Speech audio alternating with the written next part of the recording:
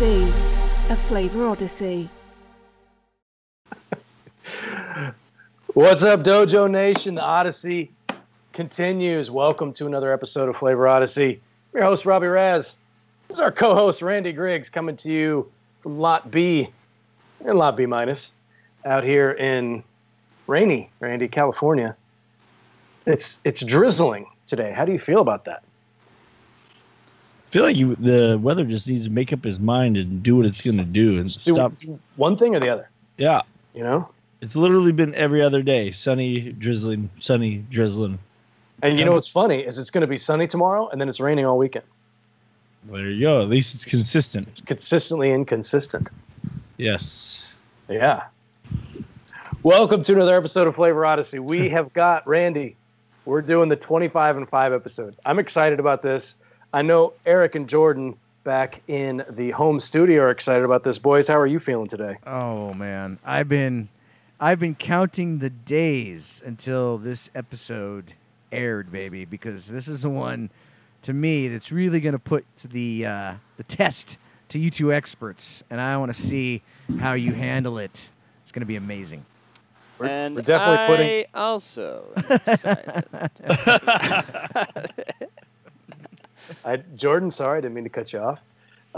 I was so distracted by Sensei's new camera. I know. Oh, it's I feel so like, sharp. Look at it. So sexy. I mean, you know. I feel like he's right next to me, and I was just drawn like a moth to a flame. It was once, as they say, the sexy cam. Now it just is the only cam. It's the cam. It's oh, the cam. I think we're making Eric blush a little bit. Yeah. Although we do have a new Look at sort this.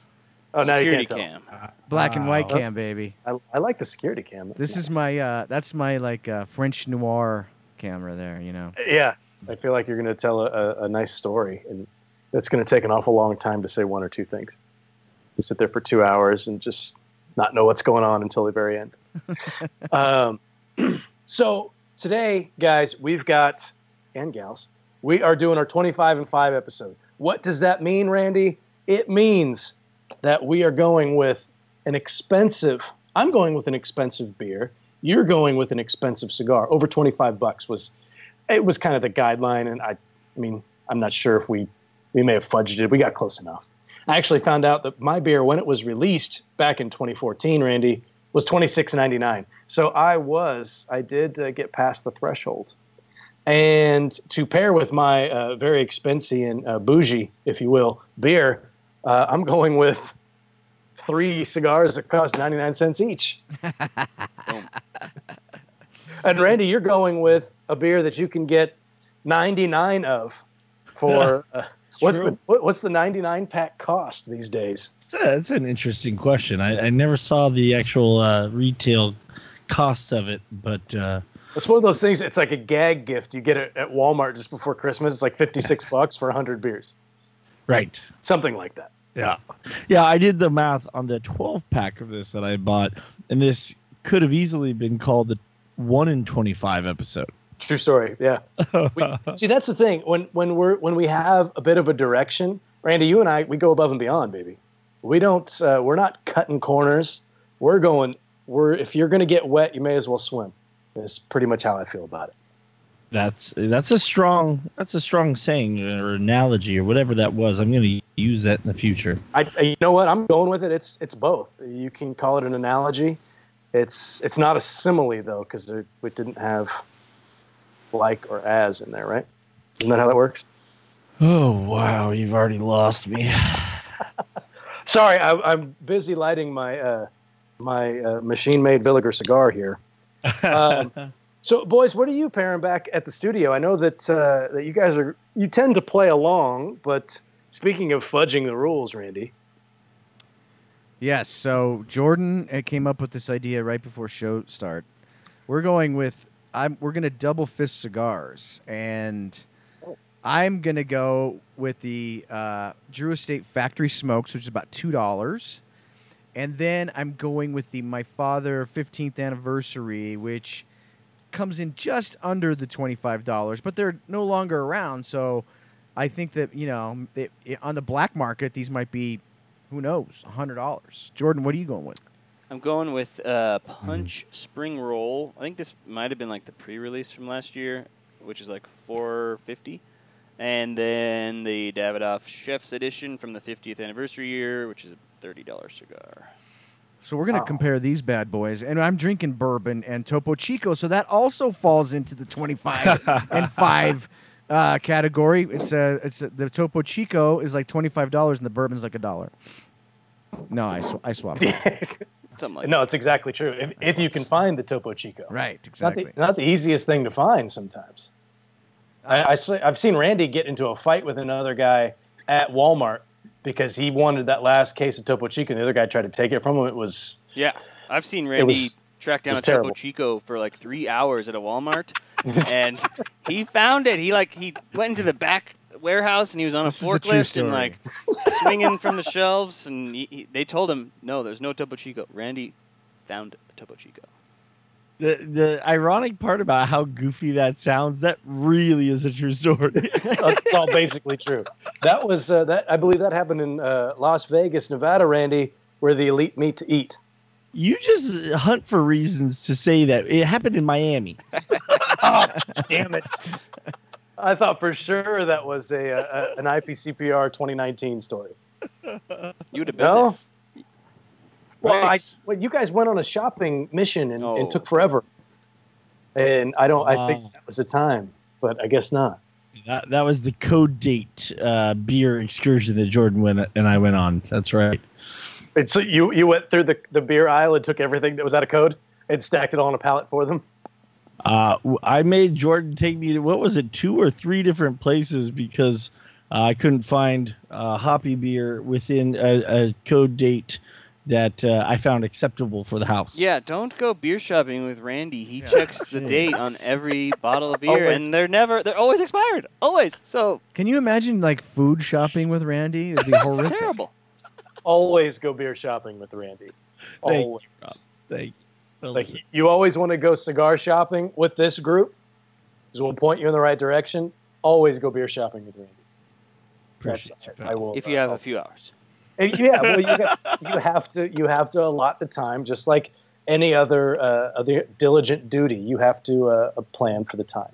That's right. It's not a quick excursion. So let's kind of get into the idea. So this was really more of Master Sensei's brainchild. Excuse me.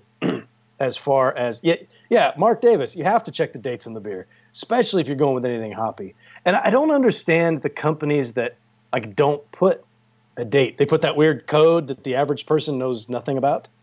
I don't get it. But anyway, I think we've kind of gotten to the point with the beer industry where I don't have to move my head because I got the Drew Estate logo.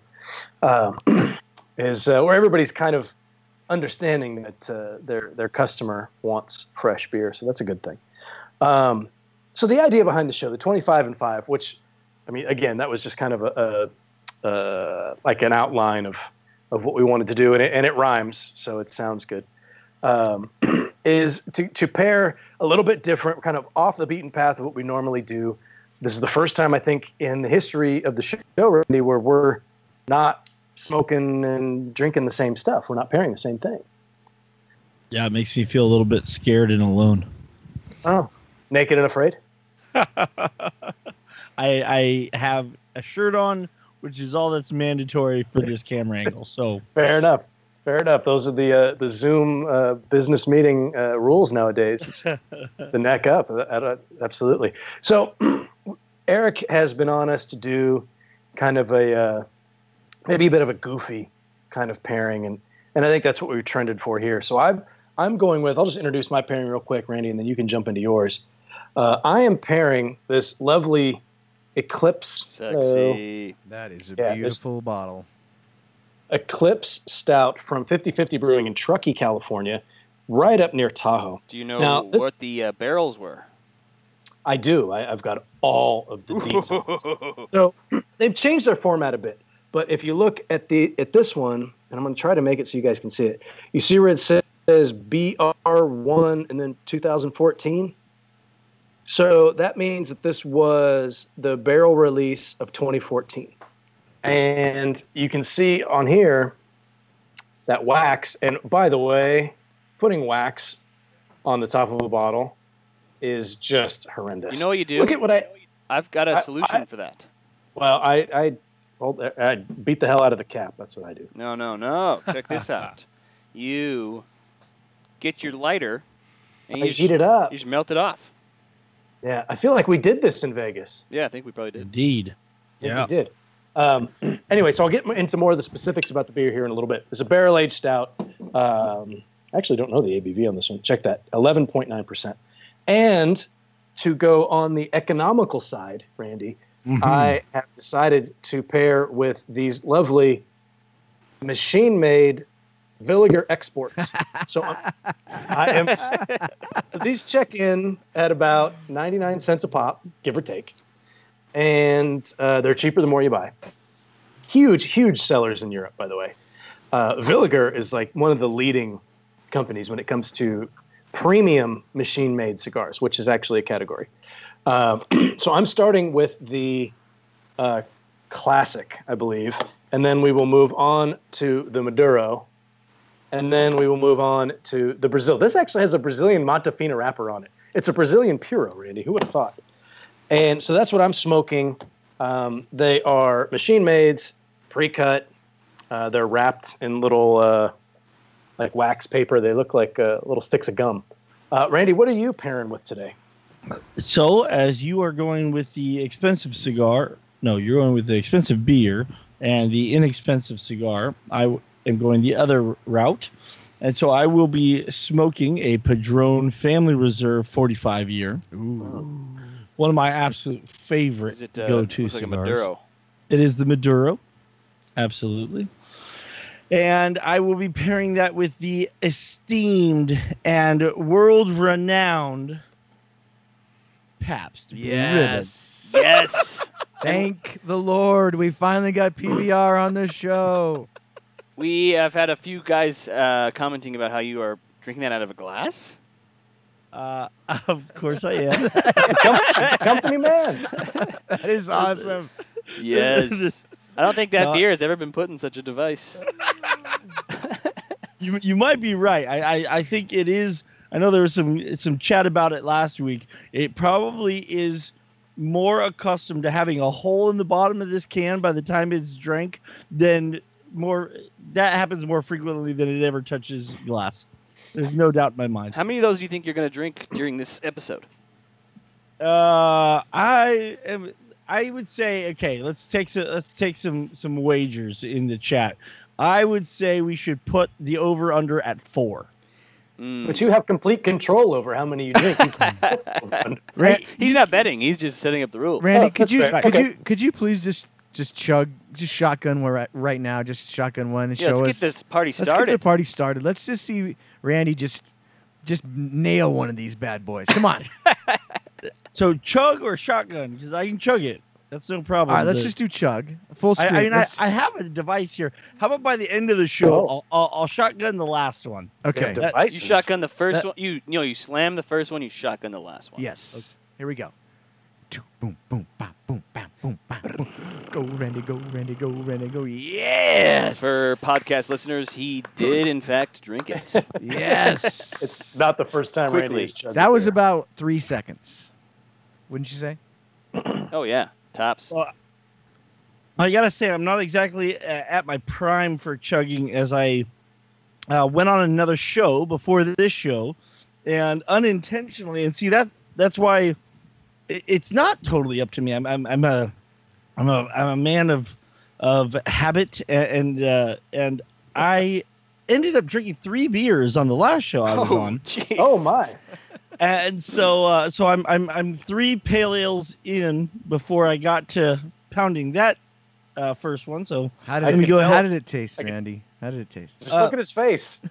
Oh, it was Great. honestly that was refreshing. Yes. I'm hot. It's crisp. Anybody that follows the show knows I'm historically nervous about being on camera, and so I was a ball of nerves today. So I was hot and sweaty and uncomfortable. That was actually one of the more refreshing, like bright, wonderful experiences I've had pounding a beer in a minute. So, Rob, if you can take over, I'm going to grab myself another one. Indeed, please do. So the other show that Randy is referring to is what's the name of that show? Frankie Drinks. Oh, Sticks and Sips. It's from our the fine folks at Drew Estate. Randy, the rebirth of cigars, and thank you to Drew Estate for sponsoring our show. And so, yeah, they've got that runs. I think they do that every week, just leading up to ours. So you could watch that, scoot right over and watch us. That's right. It works out pretty well. But I tuned in because I know Randy does get a little bit nervous when he's on camera, and I'm not there to keep him comfortable, And Eric and I were commenting. He's like, "Oh yeah, our little boy's all grossed up. Yeah, he's grossed up, and he's grossed up, and he's grossed up. Grossed up." How many beers has Robby had? Well, somebody told me the movie I was quoting. Somebody will know that. Oh, okay. I've had this much, and that's a double IPA. So I've had about, just a fair amount. That's not too bad. With PBR guys, how far past the expiration date will you let these things go? Well, see, PBR being an American light lager actually has a code life of at least 180 days. It probably is beer that you could drink a year after being packaged, and you probably wouldn't notice much of a difference as long as it's maintained some level of temperature and consistency in its storage. And as long as the mountains are blue. That's the wrong beer. Hey, Randy, can I ask you a beer question? But of course. So I don't know if you saw the show Lost, right? But there's an episode in the show Lost where they find this old van with old beers, cans of beer from 1974. And obviously they're stuck on an island, so to them this just seems amazing. So they drink it. Now, be honest, what happens to beer in a can over 30 years or so? Like, is it going to taste that dramatically different? What's it going to taste like? Yeah, I mean, depending on the style, the hops are going to fall out, and so whatever hoppy character might have been there when it was fresh would be virtually unrecognizable 30 years later. If even the smallest amount of oxygen was in there, you would get a very wet cardboard or papery character from the oxidation, and generally the malt flavor would become what we call flabby. It loses that bright, sharp, nice character. Would it be bad for you? No, okay, it can never be bad for you. All right, cool. That's all I'm worried about. Yeah. There's because of the alcohol and the antiseptic qualities of hops. Beer is, because of the pH and alcohol, it could never have a pathogen live in it at all. So it's there was an old pirate term that a pint a day keeps scurvy away, and so it actually in some periods of history was preferred beverage to water, because water actually bacteria could live in. Beer was safe. And you could get sick drinking the water. Beer, you were always going to be good. All right, well, that's good to know. If I'm ever stuck on an island, beer is safe. Yeah, even 30-year-old beer. Okay, thank you. It's not going to taste good, but you could consume it. But it might taste great to you in that situation, Robby. That's fair. That is a fair point. That's not flabby. Became flabby after 25 years. Nicely done. So, Randy, should I go into my pairing first? Do you want to go into yours? I need to switch cigars here so far, because I'm on this classic. I need to move forward. So maybe I'll jump in and start talking about. You've already smoked the first one? Well, I've got about this far into it, which is, I guess, about this much. I'm about halfway in, and that means I'm ready for the next one. What exactly is the Vitola of that cigar? Glad you asked. The Vitola is nondescript. We're going to go with, depending on where you look, it's a cigarillo. It's, whatever. It's actually box pressed. They are 4x37 box pressed. So here, I'll show you so you guys can see. It's like a half Lancero, basically. Yeah, give or take. So it's, 4 inches, 37. So it's I guess a half Lancero is fair wage. It's got Yeah, the Room 101 tissue treatment on it. It nice. does have it does have the tissue. Excuse me. So these Villiger exports. So I'm smoking the classic right now. That's this one here, and I still to this day don't know how these ended up in my humidor. But the classic, this has a Sumatra wrapper on it, and it checks in as mild. They all check in as mild, depending again where you find your information from. According to the Villiger North America website here, these come from Switzerland because that's where the company is based. The filler in this is Brazil, Nicaragua, Dominican, Indonesia, and Italy. Wow. What? They've got the whole shabam in there. The gamut. It's like, yeah, it looks like chewing gum. Exactly. It looks like a pack of gum. Like, I feel like, Wow. Sorry, can't really see with the lighting, but I feel like I'm going to unwrap this and just gnaw on a piece of double bubble or something. The wrapper on this comes from Nicaragua. It's a Sumatra wrapper. I don't know why they say Nicaragua here. Mild, smooth, and satisfying. Might differ with That sounds delicious. They come in 5 packs and 50 count boxes.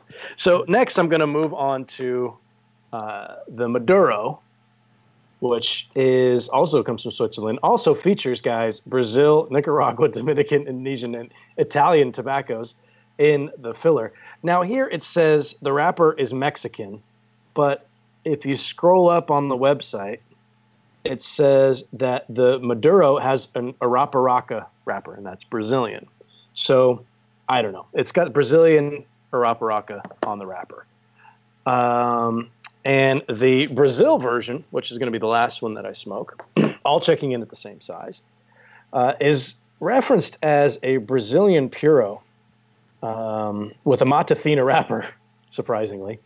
But down here in the description, it says it's got Brazil, Nicaragua, Dominican, Indonesian, and Italy. So I don't know what the story is on the filler of these things, but they check in at about 99 cents. And we're kind of scoffing at it, and I don't mean to. I'm not making light of it. But these things, this is the basis of this company. I mean, they call these premium machine-made cigars.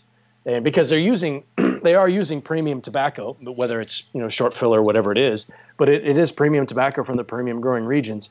And these things carry this company through Europe. These are huge, huge sellers. I mean, you could walk down the street and tap one guy on the shoulder, and chances are he's got one of these in his pocket. And these things they really, really move. Now, we all know Villiger from the premium handmade side here in the U.S., which they've been in the U.S. since 1990. 1999 is when they started Villiger Cigars North America. And there's a handful of different blends that they do that we've seen. The Tobajara is an interesting cigar. It's actually a Brazilian Puro. But if you go check out their website, villigercigars.com, you can see some of the different things that they've got. And we've smoked a handful of these things over the years. And their cigars are pretty good. I've run into a few that I really enjoy. That Tobajara, I think it's how you say it, Tobajara, Tobajara. It's 100% Brazilian tobacco, so it's got kind of a unique sweetness to it. It's an interesting stick. But that's a little bit of the background on this particular cigar. The company has been around, dude, forever. 1888 is when they started, so a whole bunch of stuff has happened between Randy, that is 101 years before the A's swept the Giants in the World Series. That was right out there for you, and you didn't take it. I'm disappointed. I'm 5 beers in, bro. You gotta bear with me today. But I think it's also 100 years before the Dodgers swept the A's in the World Series. Was that 88? I don't recall that happening at all. Kirk Gibson, he's your favorite player, right? Patrick, we love you. Anyway, you can. So these are these cigars. They are what they are. They're simple, machine-made smokes. You can fire them up and get through them in about 15 minutes. No, I don't want to share my background with you. But this first one, I can tell you, is getting completely and utterly destroyed by this beer. Like, I can't taste much of anything, which is why, Randy, I'm going to move on to one of these lovely Maduros. And yes, the wax paper is color-coded. Nice. Yeah. So I'm going to go fire this up. Why don't you tell us a bit about the cigar? What's the company again? Padron? Pedro, let me see, Padron, that's right. Oh, yeah. Padron is a cigar factory in Nicaragua, and they are... Now, see, this one's interesting. I got to ask. I don't know if I have Eric's permission to ask this question, but Padron, from everything I've read from their materials, claim that they make exclusively Nicaraguan puros. Puro. And so my understanding is that this Padron Maduro is a Nicaraguan wrapped, binded, and filled cigar. Can you guys confirm or deny that claim? No hablo español. That gets us into trouble when I'm classifying stuff on Cigar Wars. Yeah. Because I eventually I just have to classify it the way they, I have to take them at their word. I have to classify it as a Nicaraguan puro. And then people are like, oh, what are you doing? That's not a Nicaraguan puro. So Don't blame me. There's some conversation as Padron being one of the elite and exclusive brands in the premium cigar segment. They do maintain a certain proprietary confidentiality with their blends and what they're using here, but they do present this as a Nicaraguan puro. The Family Reserve series, as many people know, that this is like their anniversary series. Each one of these has a certain indication of whether it be the 45-year, the 40-year, the 90-year. Each one of those is in celebration of some other milestone in their family and company's history. Each one is a unique vitola, and 45 just happens to be my favorite one, and that's what I'm smoking. Now, do you want to tell the guys what wrapper it is alleged to have? I have heard some vicious conspiracy theories and rumors that Facebook's going to take this video down right away. They secretly use Mexican San Andreas wrapper for all their Maduros. No, and the naturals. Hi-oh! They're just color sorted. Well, see, that is part of what they say, though, is that they don't put the tobacco through the Maduro fermentation process. For anybody that's bothered to look up what a Maduro truly is, it mostly gets just classified as another color shade, but the proper Maduro fermentation is actually a higher temperature process that can only be applied to certain leaves, which is kind of interesting. You'll never see a true Connecticut Maduro because the leaves are much thinner, and the higher temperature and longer times in the pilons will, from what I understand, literally disintegrate the leaf, and that's why you see the Connecticut broadleaf, the San Andreas from Mexico, and other wrapper tobaccos are a much thicker leaf, much hardier, and can actually stand up to that higher temperature and longer fermentation process that develops more color, as well as it converts more of the essential components of the leaf into sugars. So that was one of the funny, real interesting things as I was learning about cigars, is that so many people look at these and think that they're going to be stronger and harder to smoke, but they actually have a sweeter character to them than a natural or a shade grown tobacco. So that's what I know about it. But who knows? I'm about to finish this fifth PBR. Is the over under still 4, or when you slam that first one, did it get up to 5? It was 4.5. Yeah. You have to. There's got to be a half. Oh, there does. You're right. It's usually good point. I'm taking the over. regardless. I'm going to drink at my natural pace, I'm taking and the where we end up, we would end up. But you still are going to shotgun one at the end, right? Already I'm feeling queasy just thinking about it. But yeah, hell yeah. Randy, So the over is good.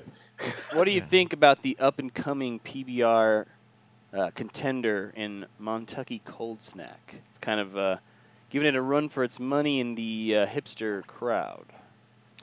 Well, it's funny that you should mention that, Jordan, because I've never heard of that. What? It's the beer with the horse on the I thought you can. were the expert. Yeah, I'm unaware of this brand that you speak of. It sounds like you're just trying to throw some love back at the Pennsatucky that you guys blended. So I'm sure that's what you're hunting for. I don't know what you're talking about. But Pabst Blue Ribbon. Should I just talk about the beer now? Because that was just an odd segment. I feel like you should get everything that you need to say in this episode out in the next 5 minutes. Agreed. So Pabst Blue Ribbon is an American light lager. This style in general is known to be very light-bodied, very highly carbonated. It should have a grainy sweetness to it. Pardon me. You will often pick up a certain corn-like presence, as they do use adjuncts to get to the astounding 4.74 ABV. And these beers are meant to be drank at a cold temperature. It's I often refer to this type of style as an alcohol delivery system. But honestly, tasting this right now, you really do get a nice sweet malty character. You definitely can pick up the Pilsner malt. It's a grossly underrated beer, in my opinion. It's so often overlooked as we talk so much about IPAs and porters and stouts and these very full-bodied, full-flavored beers. This really does have a very nice, nuanced, subtle characteristic that brings that graininess out. Which a grainy character, as I always say, beer, as we know, is a cereal grain based beverage, and you very much get that almost like cornflake kind of flavor to it, which I find to be a very pleasant flavor, and is very well suited for a hot day. And to your point, Jordan, about the kind of hipster support behind it, it's one of those beers that, like, while a lot of the big macro brewed American lagers are often kind of poo-pooed by your wax mustached, big bearded beer geek. There's a few brands that are beloved by that same crowd. PBR, I would say, is the number one beer of the craft beer drinker that typically drinks 90% of their beer is going to be imperial barrel aged stouts and IPAs. I think most people can comfortably say, yeah, I very much enjoy a PBR here and there. Hams is another one that I feel like gets a lot of love from the craft beer industry, where we thumb our noses at the Coors Lights and Bud Lights of the world. For some reason, Pabst and brands of the like continue to be beloved.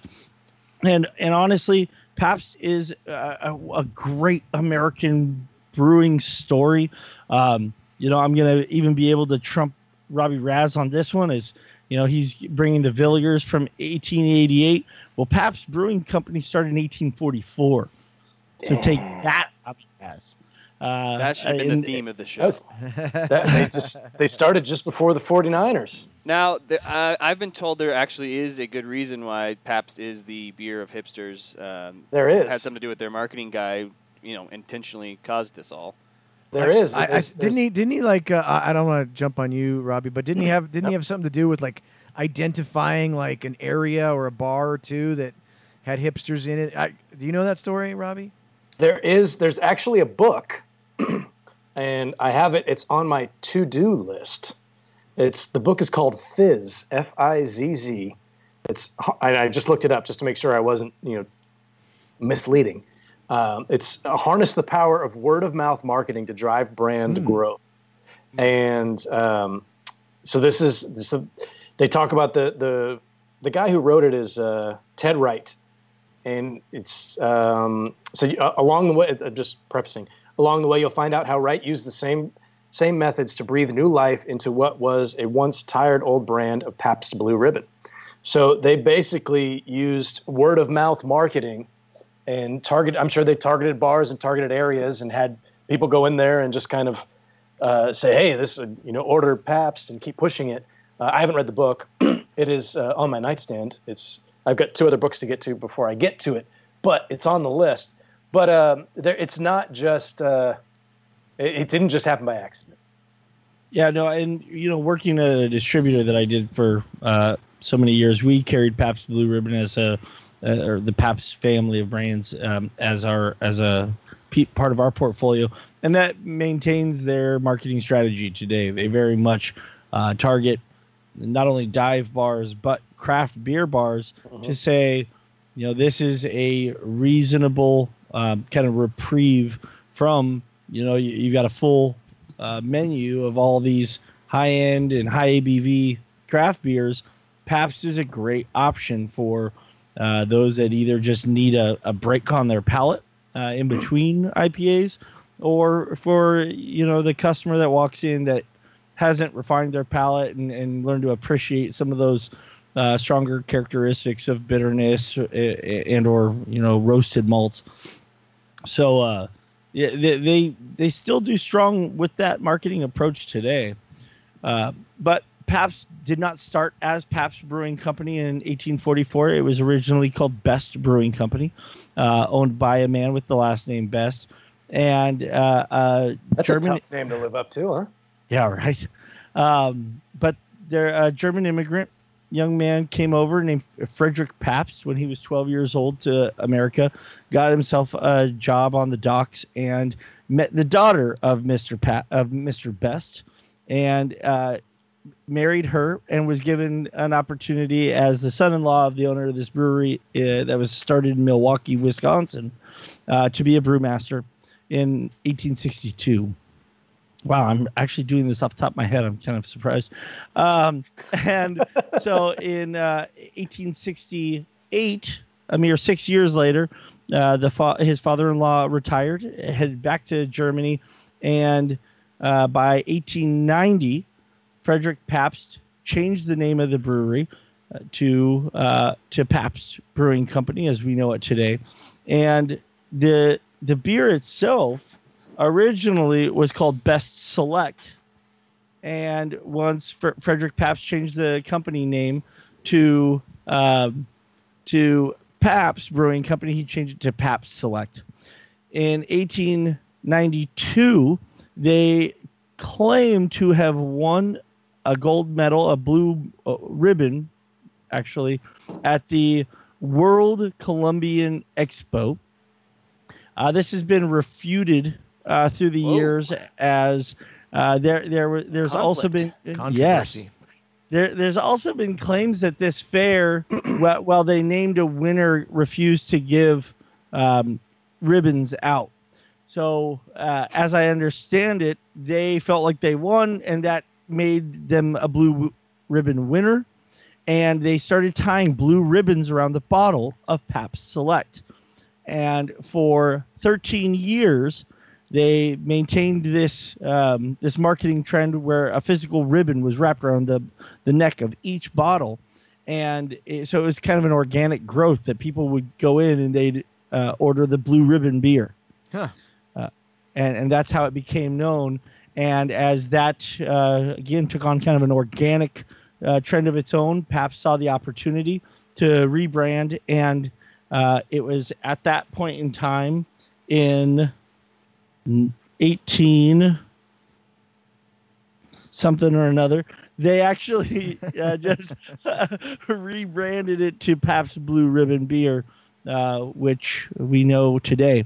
Another thing that's very interesting is shortly after Frederick Pabst took over the brewery, in 1871, there was massive Chicago fire that burned down 19 of his local competitors.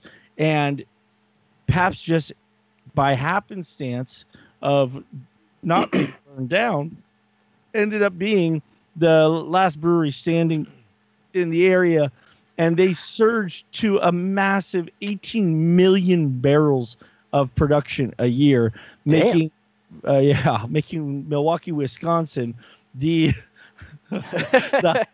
the highest producing city in America, based solely on the volume sales of Pabst Blue Ribbon. Today, they have obviously there's a lot more breweries available, and they've lost a lot of that share. Thanks a lot for that, guys. And no, this is interesting though. I've never heard any of this. So. Yeah, and now they produce less than 1 million barrels a year. But just for context, for everyone listening, the brewery that I work for, we are the 21st Amendment Brewing Company, is the 29th largest craft brewery in the country, and we sell just over 110,000 barrels a year. So to say that they've dropped below 1 million barrels is still...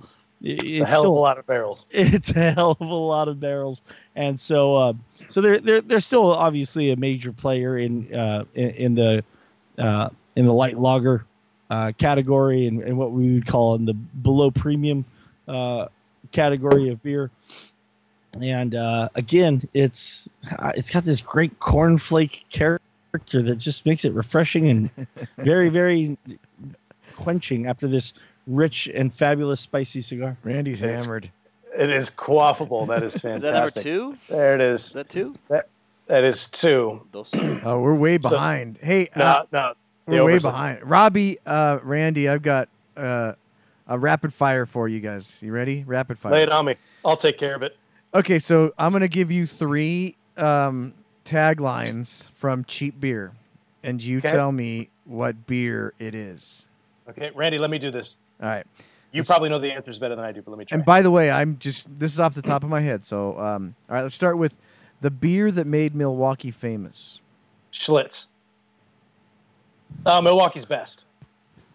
Isn't it Old Milwaukee? I thought that was Old. I don't know. I thought you knew the answers to these. I thought it was Old Milwaukee. I could be wrong. Schlitz has 3. Jordan, don't say the Schlitz one. I was going to say that one. Okay. All right, this one's easy. This one's easy one, Robby. The champagne of beers. Oh, that's the High Life. Ugh. No, you don't like it, huh? No, I know. Okay, and this is I was 16 years old. You could buy a 32 ouncer for $2. We had to shoulder tap them, but that was my go-to in high school. This is a tough one, but I love this tagline. This is the best tagline of any cheap beer ever in the world. All right, ready? Just a kiss of the hops. You guys know that one? Just a kiss of the hops? Just a kiss of the hops. Isn't that great? Bush. Now, Randy? No idea. Jordan? Schlitz. Oh, damn it. Just a kiss. Just a kiss of the hops. But they have like 3 catchphrases, and I think one of them is the beer that made Milwaukee famous. And then that's why we always say Schlitz, the beer that has 3 taglines. Oh, that could be. I don't know, something like that. So I was been right. Matt verified that. So, all right. Anyways, you have another one, or is that it? No, that was it. But we should. There should be more of those nowadays. Why don't we do that anymore? I love that. How about triple hops brewed? You know that one, Rob? Triple hops brewed? No. Miller Genuine Draft. Really? Oh, terrible. Triple hops brewed. We used to make jokes that it was triple hops brewed because they threw actually 3 hop cones into it. All right. So I've got my rapid fire question for everybody, and everybody's going to get it right because it's a personal question. Ooh. We'll start with Jordan, and I know your dad's sitting right there. First beer you had and where you got it. Oh. And how old you were. Probably. Maybe not how old. Let's just stick with first beer you had where you got it. I don't remember it. Probably because I was drinking beer since I was a baby. No. It's probably a Miller High Life for my dad. I was I was 15 or hoping for 16? so much more. At age 21, obviously. Oh, yes. Eric, what about you? There's a picture of me on Facebook that you can find, and I'm like 2 years old, and I'm sitting on the kitchen, and I'm drinking a Schlitz. That's honest to God truth. I've seen it. Yeah. I've got a picture of me sitting on my dad's. I mean, we grew up in, well, some of us kind of grew up in the 70s, and this was like a rite of passage photo for every father in the 70s, right? You've got your baby sitting on your lap, and you're drinking. There's a picture of me, and I want to say it's a little bottle that almost looked like a Red Stripe bottle, the kind of short, squat ones. Yeah.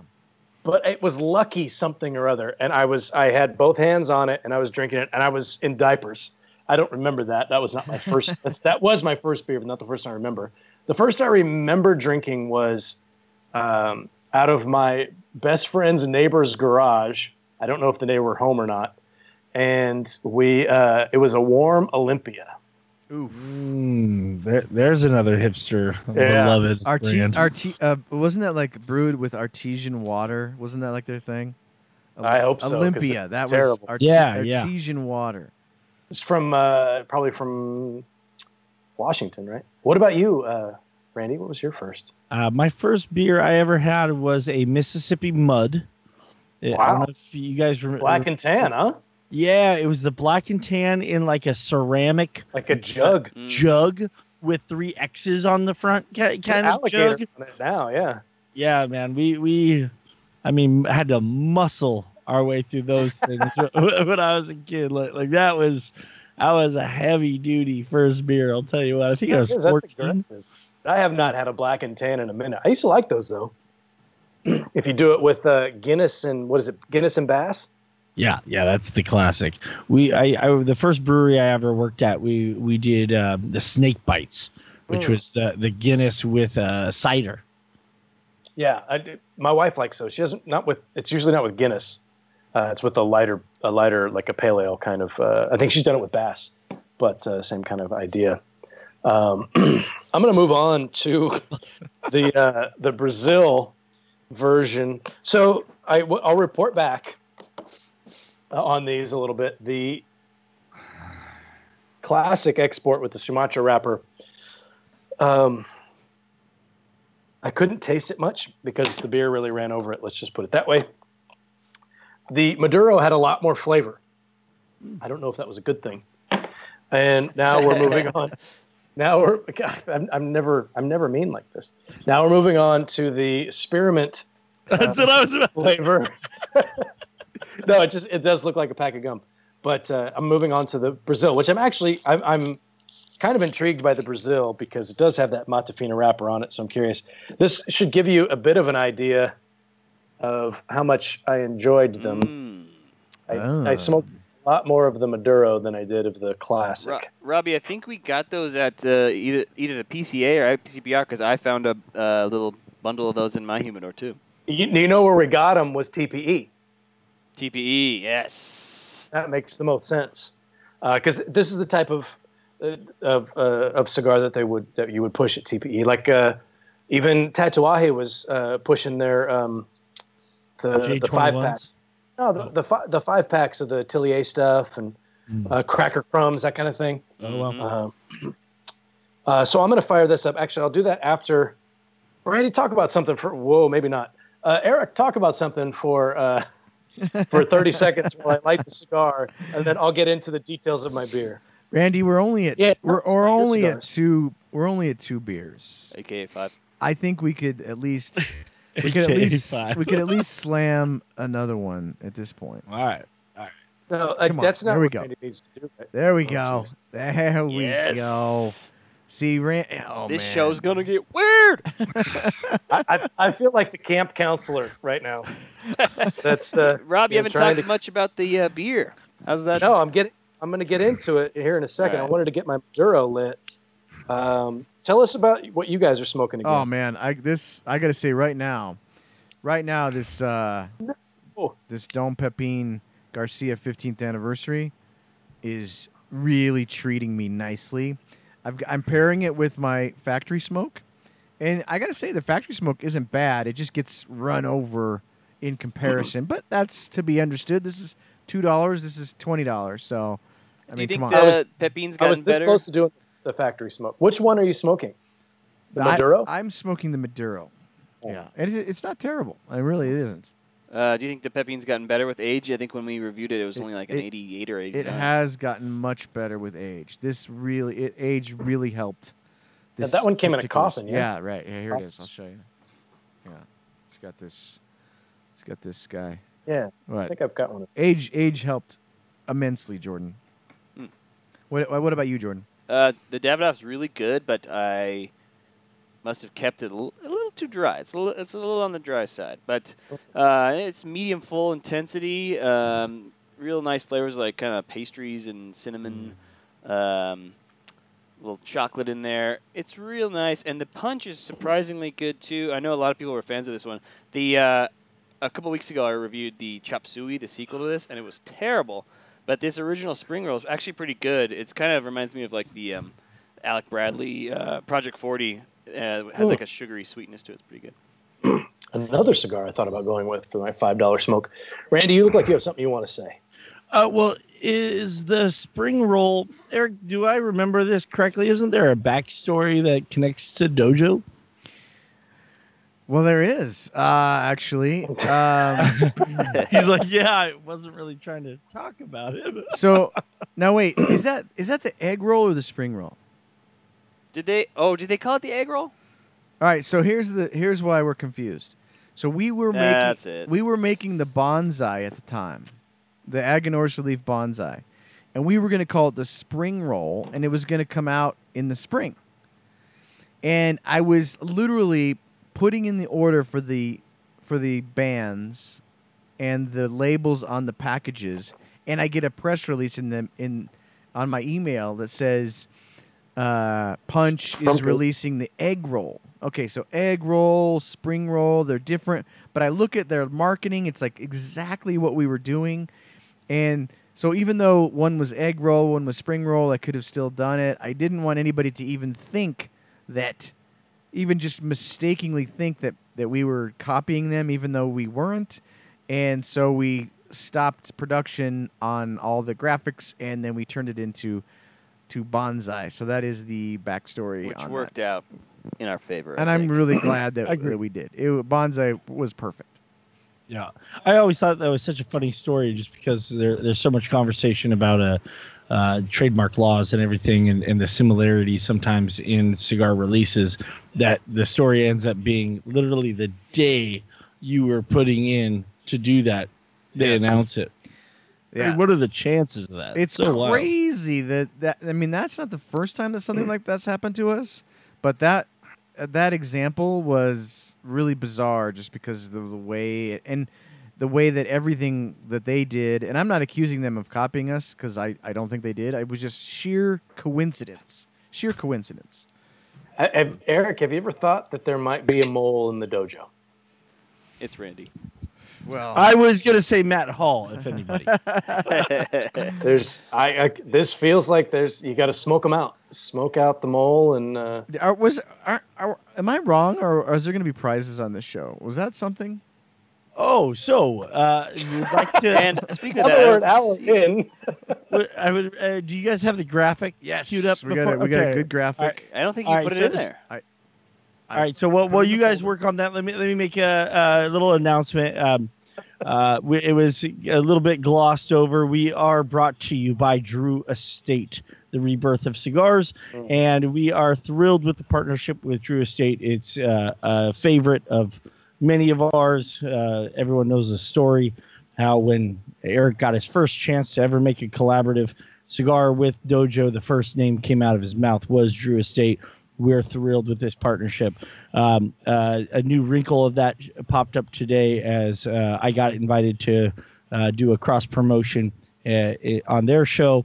And Joya de Nicaragua, which has an amazing 13-year partnership with Drew Estate, as Drew Estate is their United States distribution network.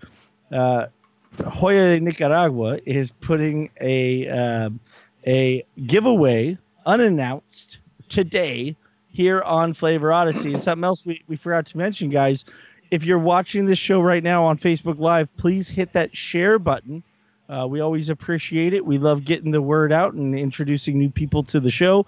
But today especially, we are going to choose 3 random winners out of everybody that shares the show to win one of 3 pretty exceptional Joya de Nicaragua prizes sponsored by Drew Estate. And I don't know if that was enough time to buy you guys to show the fantastic graphics that we have available. I believe we have a composite sketch of the of the giveaway in hand. So I'm going to say that I think the top left looks to be a bag of some sort. It could potentially be a travel humidor. I'm not exactly sure. Purse? Maybe it's a Joya purse. I don't know. It could be a purse. Yeah, Merce. It's a Merce and purse. And then on the right, that looks like a Joya hat. Now, I can testify that Joya makes some fantastic hats.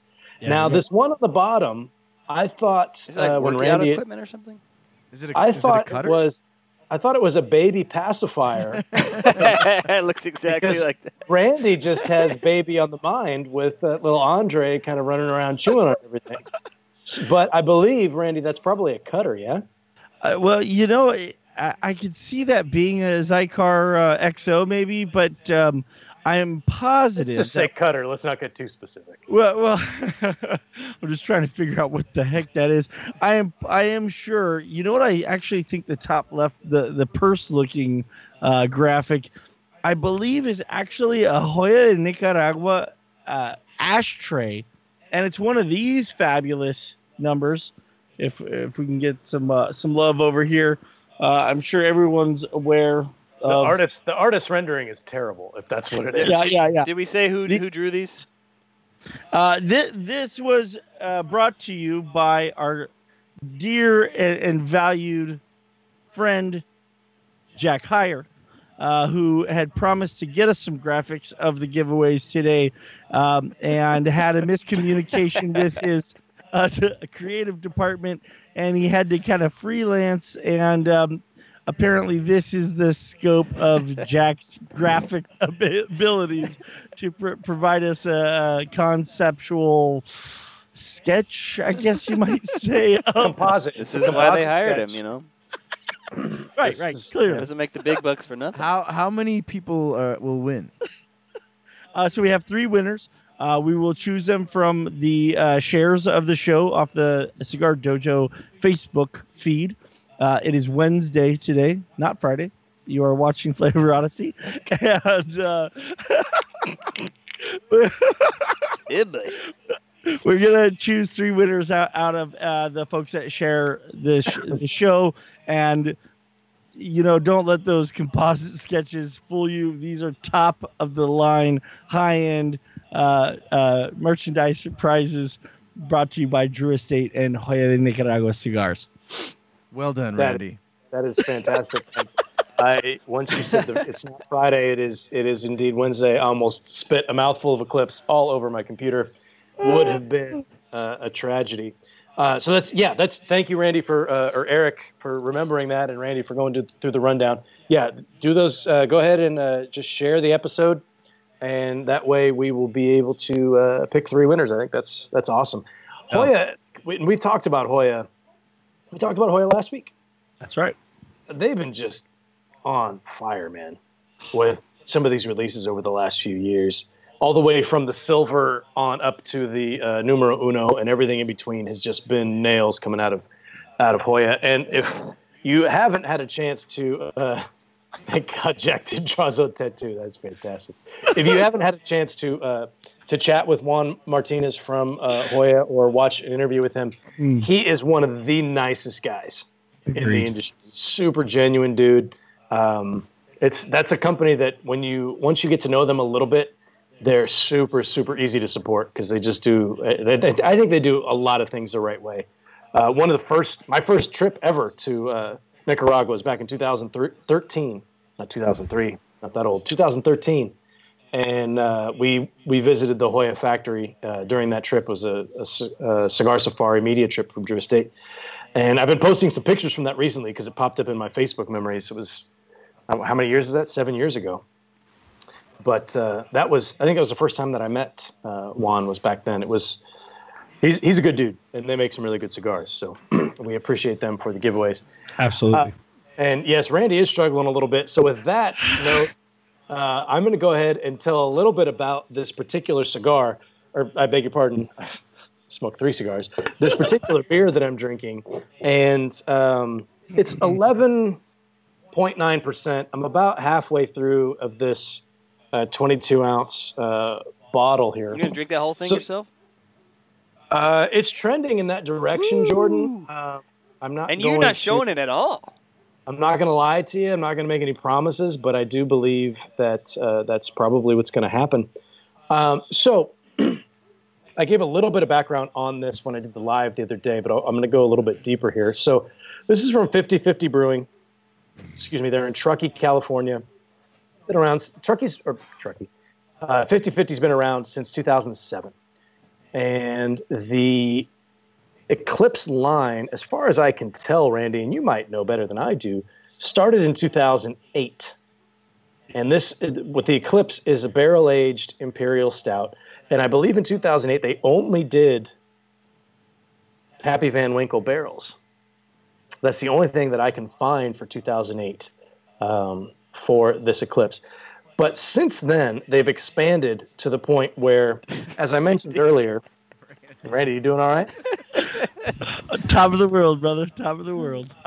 So the bottles have gone through some transformations, and they've changed again. But this wax on the top is kind of the indicator of the particular beer that you're getting. So if we go to 2013.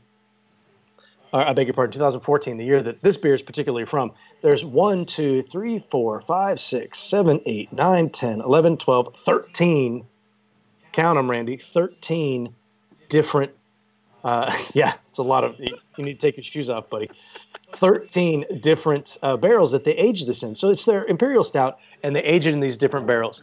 So this is the forest green label, which indicates, I beg your pardon, olive green, indicates that it was a Spanish rum 30-year cask. Oh, dang.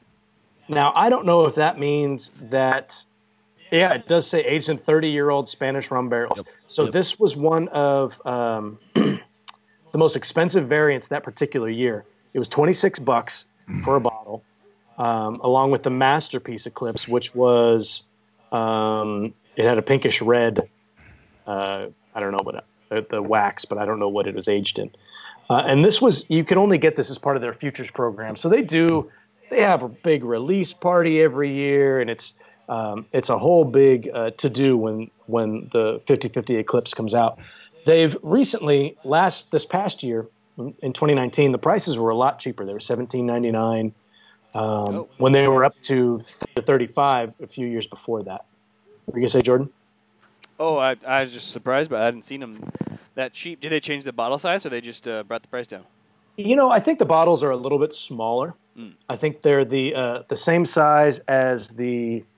I could be wrong, but I think they're the same size as the Bourbon County bottles, which it's not the 22 ounce. Maybe it's, I don't know how many ounces. I'm down with that. Like Firestone recently brought down their anniversary ale down to just regular old 12 ounces, and I'm cool with that.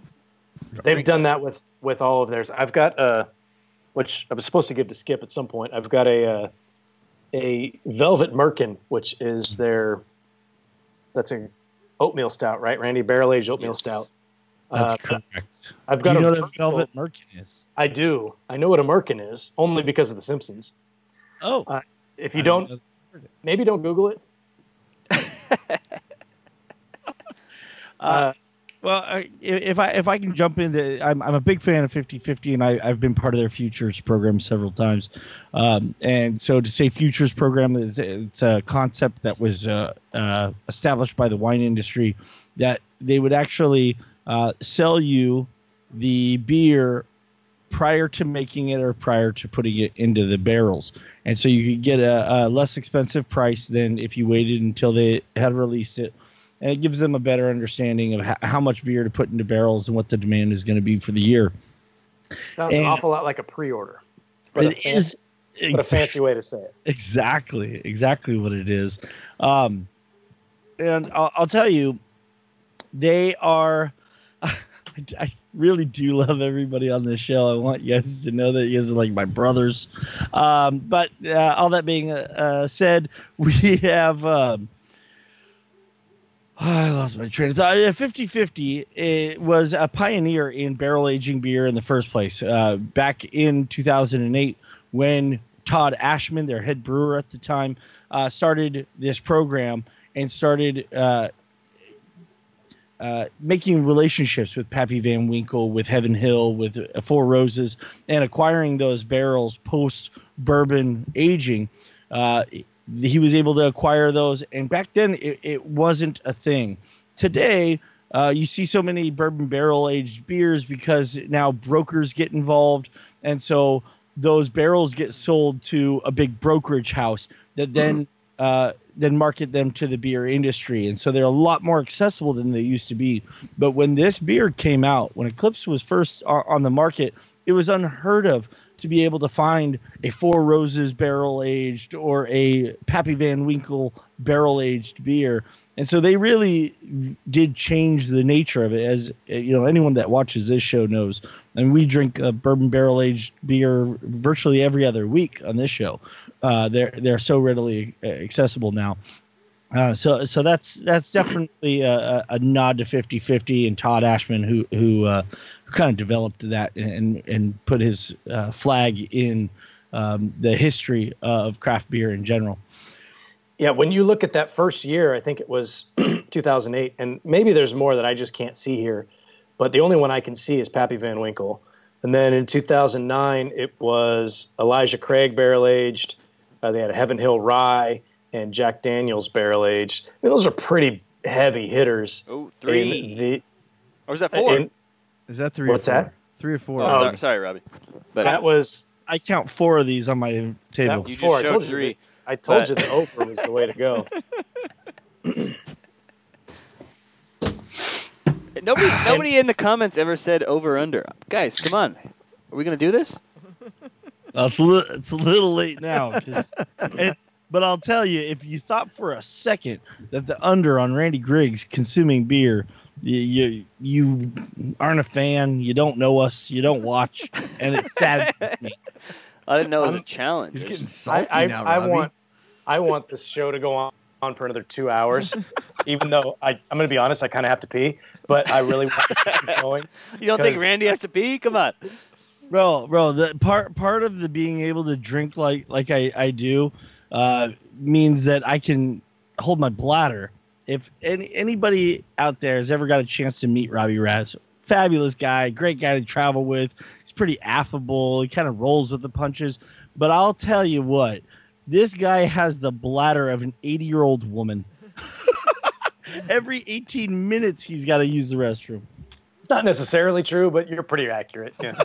I like to relieve myself when necessary, and we could always go. I could go to Randy for a couple minutes. Let you. Yeah, it might. Only if I can I have to rewind and watch what happened. So the particular beer that I am drinking is, like I said, that is the 30-year Spanish rum barrels. Now, Randy, we've talked about micro-oxidation and things like that, like how long we can age a beer. And actually, Eric brought it up earlier. Pee break and keep rolling. Yeah, Steve knows what's up. This was bottled in 2014.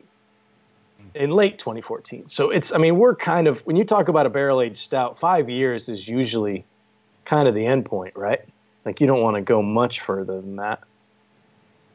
So much of it has to do with the alcohol percentage and, the overall bottling quality. 5 years is about what we call a cellar beer. You're right. That is kind of a milestone that we use. Though quite often they won't degrade super rapidly. So as I said, I've been part of the 50/50 futures program several years. And my personal sense is, and for those that don't know the process of barrel aging beer, this is a perfect time. I'll be right back. He was serious. Each barrel is going to be somewhat different. Some barrels come to you. Basically, once a barrel completely dries out, the staves shrink, and so they'll start to leak, and they no longer have the integrity to be able to age any kind of liquid in them, as they'll just start leaking like sieves. So you have to get them while they're still wet, and so a lot of times the spirit producer will leave a bit of the juice, if you will, Jordan, in the barrel to continue to maintain that moisture, so the staves stay fully soaked and closed. And so, but it can range literally from being, just a little bit of bourbon still sloshing around to up to 2 to 3 gallons of bourbon that's still in this barrel. And so, in my personal experience with the Eclipse line specifically, a lot of times when those come out, so, if you're part of the Futures program, you pay for them in February, and then they age them for 8 months, and you can pick them up in November. And it's been my experience that they'll often be very hot and overly alcoholic and have that bourbon bite to them. And they really benefit from laying down for a full year. Like when I buy the 2012s, I don't even open the first bottle until a year later. And so, which kind of helps out their program, as you want to keep buying them so that you have time to lay them down. It sucks when you have just one case and you're just staring at it in your cellar, like I've got behind me here, and you got to wait an entire year before you can try one. So that's so I would say that I like to lay them down for a year and try and consume them probably within 3 years. But again, to the conversation about barrel aging in general, in the spirit world they call it the devil share. In wine they call it the angel share. But no matter what, because of the porous nature of the oak, you will have a loss by evaporation. And so the liquid will literally seep through the stave and evaporate out into the ambient air, concentrating the flavors and adding that micro oxidation. So oxygen is the enemy of beer in most cases. But when it's introduced in such a slow and controlled way through the grains of the wood, it actually lends to the complexity that it oxidizes very, very slowly and gives a sweeter character to the beer inside of it.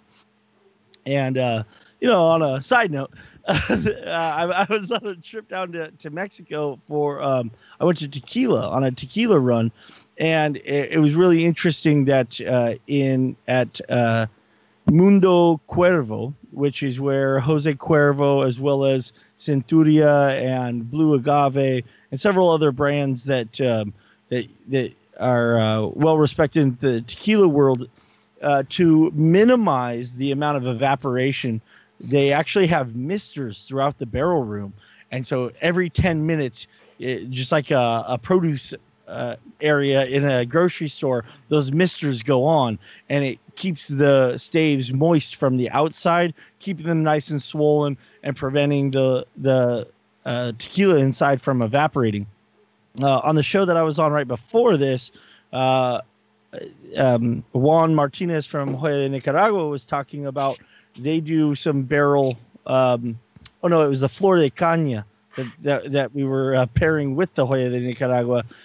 Frankie Drinks was saying that Flor de Caña specifically wrap the barrels in palm leaves, and that's how they prevent the evaporation at their facility. I think Randy, Rob could have done a number 2 and been safe. Easy, boys, easy. No number 2. Randy, Stranahan's does the same thing. They mist their barrels. Oh, really? Yeah, in the aging. Or in such a dry climate, you gotta. Yeah. Stranahan's makes some pretty good stuff. Do you have any of their? Have you tried any of their? Snowflake? Yeah, the Snowflake. I've got one bottle. It's pretty good. I can't remember which year it was. I wouldn't call what they do bourbon, but it's good. What's the difference? It's more like whiskey, like bourbon has got this like brown sugary syrupy kind of a. Yeah, theirs has a bit more of an edge. Theirs more just like whiskey. You know, theirs has got like kind of an apricot kind of a flavor to it usually. Can I ask you a question of Master Sensei, as the resident self-proclaimed bourbon lover of the team here? Yes. Do you know what differentiates a bourbon from a whiskey? Well, I think it used to be that it had to be aged a certain amount of time and it had to be made in Kentucky, but now I don't think it still has to be charred new oak barrels. Yeah, new oak barrels. Over That's like 2 years the age. only thing now. No, it still has to be over 2 years age. I know, but now you don't. It doesn't have to be Kentucky anymore. No. It has to be America though. It has to be new. It has to be new oak. It has to be no less than 51% corn mash, and it has to be, and I forget the exact proof, but it has to be of a pretty narrow window of proof. So whether that be, I think typically that means they have to add a little bit of water to it to bring down the proof before it goes into that new oak, which is very standard. Adding water to pre-oak, right. Pre-oak. Post-oak, it can be whatever it comes out as. Yes, exactly. So those are the three stipulations. And There's a great documentary. Well, no, it has to be in America. Yes. Yes. Bourbon is an American specific, but so it's 4. There's a fantastic documentary on bourbon on Amazon called Neat. Proof. Oh, Neat. That's it. Neat. Great. There's one of them is Scotch. Scotch. Oh yeah, no, it's not Neat. It's Neat might be the Scotch one. Yeah, no, it's such a magical. Like the production is so fantastic. They start. I mean, seriously, anyone that watches this show or listens to this podcast knows I get very romantic about flavor in general and about like the essence and origin of where these flavors are coming from. And that documentary starts like it's probably a droid shot. Is that what it's called? A droid? Drone. That's it. I knew droid. C-3PO shot it. Yeah. Yeah. So C-3PO is coming down out of the sky. It's a drone shot that's going down onto a farm, and there's a tractor tilling the land, and it says, and they really get into the terroir of the corn. And so they talk so much about how the flavor variance between one bourbon producer over another. A huge thing that gets so commonly overlooked. You know, we pay attention to the mash bill, we pay attention to the aging process, but so much of it actually goes back to the terroir and the agricultural efforts that go into the production of the corn itself, and that's a major flavor characteristic of bourbon. It's really one of those like great romantic documentaries. I'm a big fan. And in that speech, Master Sensei went to the bathroom. So now it's time. It's old guys got to pee. There's only 2 of us left to go, and that's a wrap. That's the subhead of this show. Old guys got to pee. And Randy, every time you say corn, I think of foie gras, which is just wrong. Oh, see, okay. Now time out. Don't get us started on foie gras. I have been to a farm and I have watched the feeding. With literally, yes, they use a funnel to force. I really wasn't. This wasn't my goal. But they literally just give a little tap to the chin. Lollipop things at PCA. They were they're so good. They were good. Pate is fabulous. Foie gras is the best. It's like butter, but better. Like butter. So I've switched. Yes. To the sweet, ever so sweet, factory smoke. Maduro. This is the Maduro, correct? Was that a Steve Saka project before he left? No. It doesn't look like it's a Maduro in the well done, well played. I just got taken off the air. But it is. You did. Facebook is going to delete this. It had to be done. You've deleted it twice already. This pairing is much better. Brian, always pee, always, as long as you have a place to do it. This pairing is much better. This cigar is actually, and maybe it's just in comparison to what I was smoking. No offense, it's just a different beast. Have you smoked a full one of those before? negative. This is the most. This is my first ever factory smoke experience. In my experience, the first half is surprisingly good. The second half is where you realize that it's a $1.90 cigar. Yeah, for $1.90, if I smoke the first half and it's good, and I could just keep smoking the first half over and over and over again, you mow the lawn. What the heck? Yeah, done with it. You know, can I say that Jordan, when you reviewed the factory smoke, it gave a whole new level of legitimacy to Cigar Dojo as a review site. I thought that was an exceptional approach that you took to it. And seriously, Rob, like so many review sites aren't going to touch something like that because they don't see it. And I think it really framed and gave context to the rest of the reviews and the scoring scale as a general whole. Chad, you're gonna get me hurt. Randy, I love you, buddy, and you're making a good point. But the time for you to make good points has passed. Well, I appreciate it anyways, Randy. I appreciate it. No, I think you're absolutely right. It's I would agree with everything that you just said. No, but it is impressive that's like $1. What is it? $1.90, $1.70 cigar. Yeah, I think the conversation ended up being that you really enjoyed the first half of the cigar, and at the price that it stands at, you could literally, most people could afford to kind of tap it out with a few inches left and just move on to the next one. Right. Yeah. Now, I was not expecting. Now, it does say that it is sweet. It says it. Hello, right there on the band. I was not. Hello. I was not expecting this sweetened tip. I didn't realize that it had that. Are you sure that's the Maduro? Because that can't be the Maduro. There's only one of the four that's sweet. Well, it just says sweet then. I don't know. Yeah, I thought that's not the Maduro. Oh, no. Then I'm smoking the sweet. I thought it was the Maduro version. I have this, and then there was I had a lighter version that had a yellow line around the outside instead of red. This one has the red. I just assumed it was Maduro. I beg your pardon. What does it say here? There's four of them. It's the Sweet Robusto. And 3 of the 4 are basically titled the same as the Undercrown line. So you get like the Shade, the Sun-Grown, the Maduro. And then the 4th one is sweet. That's what it does have a sweetened tip. It is. It was overwhelming because I was not expecting it. It does say sweet, so duh. But I didn't realize it was going to be that sweet. But now that it's calmed down a little bit, it's not bad. What if we combined you guys' cigars, the expensive cigar and beer together, and the cheap cigar and beer together? I think if you went with PBR and one of these factory smoked sweets, you'd be doing all right. For a $2 or $3 pairing, boom, you'd be doing okay. If you rolled with these Villigers, I'd say go with the Brazil. Least offensive is the term that comes to mind, but they are what they are. They're 99-cent short filler cigars. The Brazil actually had a decent amount of flavor to it, a little bit of depth to it as well. But there's not a lot of nuance. I mean, obviously, you're not looking for that kind of thing in that type of cigar.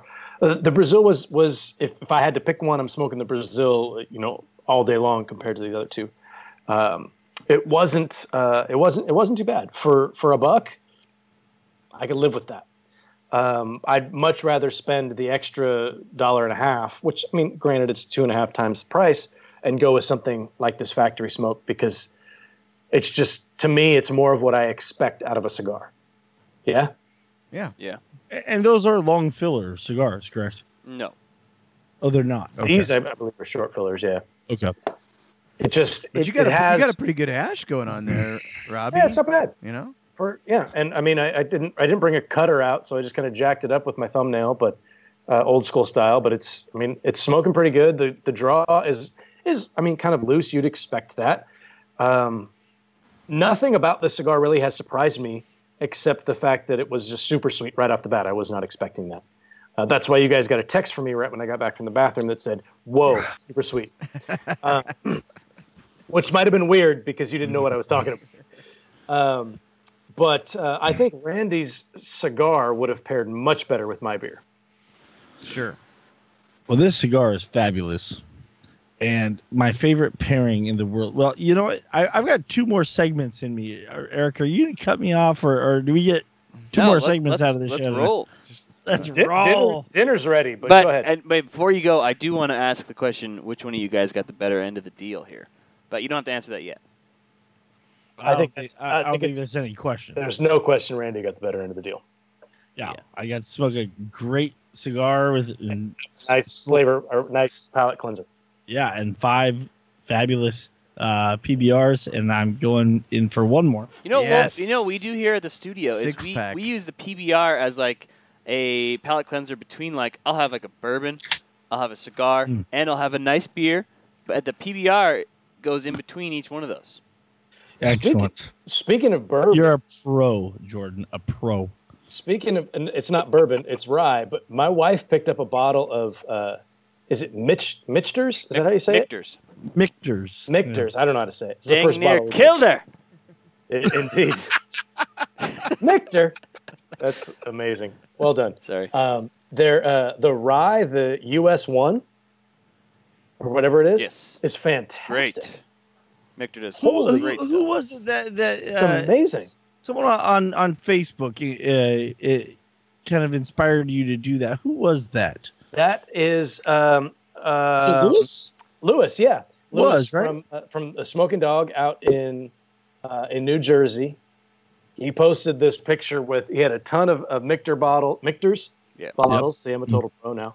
And he had like 5 or 6 bottles, and they had 5 or 6 bottles of, oh boy. It was the Old Forester, wasn't it? Old Forester, thank you. Yeah. Several different iterations of that. And I think it was like the next day, my wife texted me from the store saying, "Hey, they've got that one that you were asking for. They had Michters. It's US 1, I think. They had rye, they had the regular, and then they also had the American whiskey, which is with a blue label on it. And I told her to get the rye because I'd heard really good things. It is phenomenal, man. Yeah, I think super sweet. The post was he had like several variations of each one, and then posed the question, which family do you prefer? Yeah. Do you prefer? Which is funny because I got onto Old Forester. I'm not sure, it was either Eric or someone else that turned me on to Forester, and I've been I'm still somewhat of a novice when it comes to bourbons, whiskeys, scotches, rums, the whole 9. And I've really enjoyed everything that I've had from the Old Forester family. I've never had the Michters, and the response to his post was pretty overwhelmingly that Michters is the better family of brands. Eric and Jordan, I know you guys are real familiar with both of those. Would you guys agree that Michters beats out Old Forester when you're looking at the whole portfolio? Oh, well, yeah. I mean, Old Forester is like a $20 bottle. That's half the price, yeah. I don't think they're the same distillery, though. Old Forester is Heaven Hill, and I think Michters is Willet. All right, we're going to have a guest appearance. Look at that. Is it all right to have a guest appearance on the show? Yeah. Andre. Antonio. I'd like to introduce all my friends and family in Dojo Nation. Love you guys, man. This community has meant the world to me. And this little guy right here joined my family December 1st. And if I have any say in it, he's going to grow up to be a Cigar Dojo show host. He might be Hall of Fame. He's in. I think he gets in the Hall of Fame. Time out. We're getting to that, Jordan. I promise. We're getting to that segment very soon. But yes, if you believe in America and you believe in little beautiful babies, you'll vote Randy for Hall of Fame. Stand up. Shaking hands and kissing babies. I really want that beanie. Yeah. Dude. It's not going to fit my head, but I bought this for him when my wife was about 4 months pregnant. So he's just now fitting into it. But great to see you, buddy. Let's let him take over for you and the rest of the show. Yeah. He's about as coherent. Yeah. Hey, you, Robby. Hey-o. That was my beautiful wife, Aranza Suviel Vaso Griggs, that just brought my baby out here to. She knows what the dojo community means to me and how much it means to me to share a quick sighting of Andre Antonio. Can you introduce the rest of your family, like other any dogs running around? You got aunts, uncles. Get Marley in there. Marley and Ziggy. Come on, let's go. I am a big dog lover. I have 2 large dogs named Marley and Ziggy. So Ziggy was the firstborn son of Robert Nesta Marley, and his wife was named Rita Marley. I have a chicken named Rita Marley. I raise chickens, and Of course you do. I do, of course. There is nothing. I don't care what the package says. You cannot buy free-range eggs and expect them to taste as good as if you just raise your own chickens. And I mean, sure. The flavor, the richness of those eggs. I mean, do you have your own cows too? Like, I would imagine that would taste better too. Funny you bring it up. Yeah, it's funny you should ask that, because as a home cheese maker, my wife and I have literally discussed like what would it take to have a cow here in the yard, and I'm this close to getting a goat, because we love goat's milk cheese, and so I'm literally heavily contemplating raising a goat for its milk so that we can make homemade goat milk cheese. Randy, what do you think about this? We've been kicking around this idea at the studio about it. Sensei is regretting ever inviting me to be part of this team. I'm so sorry, Eric. It's called the Infinity Cow. Oh, yeah, this is a good one. This was actually my dad's idea. Yes, my grandpa's idea. And what we do is we get the cow, and we just, surgically cut a sliver out of, where get some beef out of this guy, and then we sew him back up real nice and clean. Take care of him, and then we can just keep doing this forever. Infinity Cow. Yeah, you can shear a sheep more than once. What? It's like you can shear a sheep more than once. Yeah, exactly. Just keep. I mean, by the time we get around the cow, it might be a little scar tissue to deal with on the next go round, but. Yeah, muscle doesn't grow back; it just fills in with scar tissue, and I'm guessing that would be very tenuous and chewy. Don't rain on our parade, Randy. Randy, come on, it's genius. It sounds like a terrible idea. It sounds great. It sounds great, guys. I'm looking forward to dinner at your house. Okay, good. Infinity Cow, people. All right. So the 2 segments that I'd still like to touch on. And 2 more. Well. I would like to address the whole Hall of Fame conversation if we could. As you guys know, I put a lot of work into this whole campaign, and I've taken some shots. And so if it's all right with you, Eric, I'd like to say a few things about that. And then secondly, we're winding down, man. We only have 1 show left that will be part of season 1. And I'm pretty excited about the concepts and themes that. Wow, I got taken right off the air. I'm really excited about the concept for season 2. I don't know, Rob, if you feel like we're ready to unveil the plans for season 2 of Flavor Odyssey. So those are 2 segments that I'd be ready to address right now. Let's bang it out, baby. Let's bang it out. All right, Rob. Why don't you take charge of season 2 while I go ahead and knock back this 6th Pabst Blue Ribbon? Indeed. Yeah, are you gonna breathe while you're doing that? That's number 6. Yes, sir. I told you. It was a sucker bet, boys. Come on. I guessed under for some reason. I don't know. That's terrible. You should be very disappointed in yourself. Jordan is one of the few people, part of this community, that has seen me shotgun. I'm gonna need a full. That reminds me of the picture of Willie Mays where he's holding like 4 baseballs in his hand. This is my consumption for this show after the 3 palos from the previous show. Goodness. Don't try this at home, children. And in my personal opinion, I'm holding it together just fine. It's just fine. Yeah, we preach moderation here on this show, guys. Randy, I'm just giving you a hard time. Season 2, we are very excited about season 2. So it's not like an official title or anything like that, but season 2 of Flavor Odyssey, guys, is going to be Randy and I. It's the quest for the perfect pairing. So we are going to address a few different. I think we're going to do 6 different wrappers. So we're going to go with, like, let's say, Connecticut broadleaf. I believe is one of the wrappers we're going to attack during this season and seek that perfect pairing for. So we're going to have 4 different episodes. We're going to smoke 4 different, Connecticut broadleaf wrap cigars that we're going to identify of all these different wrappers, 4 cigars that kind of epitomize that wrapper in premium cigars. So one, I'm not going to name any specific cigars because we haven't really announced any of that yet, so we're not going to go that far. But let's just say for Connecticut broadleaf, we're going to smoke 4 different cigars, and each week we're going to pair it with something different. We'll start with a beer. We'll probably do a spirit. We'll do a non-alc that may be coffee. It may be like a soda, something to that effect. A Bang energy drink. It could be a bubblegum flavored Bang energy drink, which apparently is a thing. And then we may do like a second spirit, like maybe we'll do whiskey and then rum, or we'll do whiskey and then a mixed drink or something to that effect. So we're going to go 4 different particular pairings with that specific wrapper and try to find what we think is the perfect style of pairing.